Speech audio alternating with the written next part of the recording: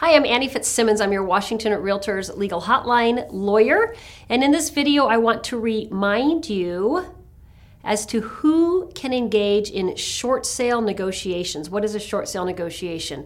We have a seller who is going to sell their property, but they owe more than the sale proceeds will generate. They owe more secured by title to the property than their sale proceeds will generate. So it could be that their mortgage is more than the sale price, or it could be that they have a mortgage, a first mortgage and a second mortgage, child support liens, contractor liens, a judgment lien, other stuff recorded against title to their property.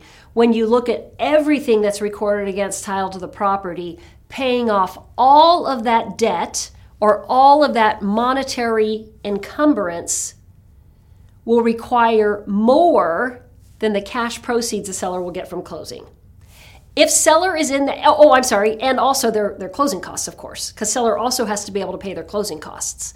So if all of their monetary encumbrance plus their closing costs is more than the sale proceeds will generate from the sale of seller's property, the seller is a short sale seller. Now, it may be that the seller has enough cash resource to be able to come to the closing table and close the transaction anyway. They're going to bring cash to the closing table, close the transaction. If that's your seller, we're not talking about your seller. If your seller is a more typical short sale seller who needs the permission of one or more of their underlying lenders in order to be able to reduce the debt owing so that they can close the transaction with only the proceeds generated from the sale of the property, then your seller needs somebody to negotiate with their underlying lender. They can do those negotiations themselves, although most sellers don't believe themselves capable of that. So most sellers will look for a short sale negotiator. And what I want to remind you in this video is how Washington law characterizes short sale negotiators. There are only 3 people who can do short sale negotiations in Washington state. Lawyers have an unfettered ability to conduct short sale negotiations and receive compensation for short sale negotiations. Loan officers, licensed loan officers, have the statutory right in Washington state to engage in short sale negotiations, unlimited, and can receive compensation in an unlimited amount. And then the third person who is allowed to engage in short sale negotiations on behalf of a seller is a real estate broker.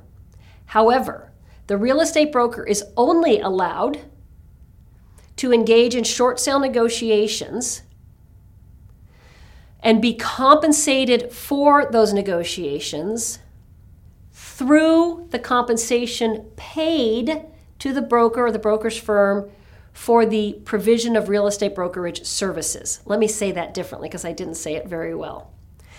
If a real estate broker or a real estate firm has been hired to represent a seller as a listing broker and is going to be compensated, let's just make up a number. Let's say that the listing firm will receive $10,000 of compensation for the provision of real estate brokerage services by the listing broker and the listing firm.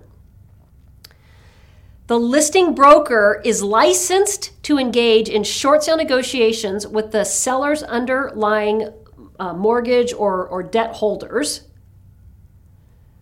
but the broker cannot receive any more compensation than that which was negotiated as compensation for provision of real estate brokerage services.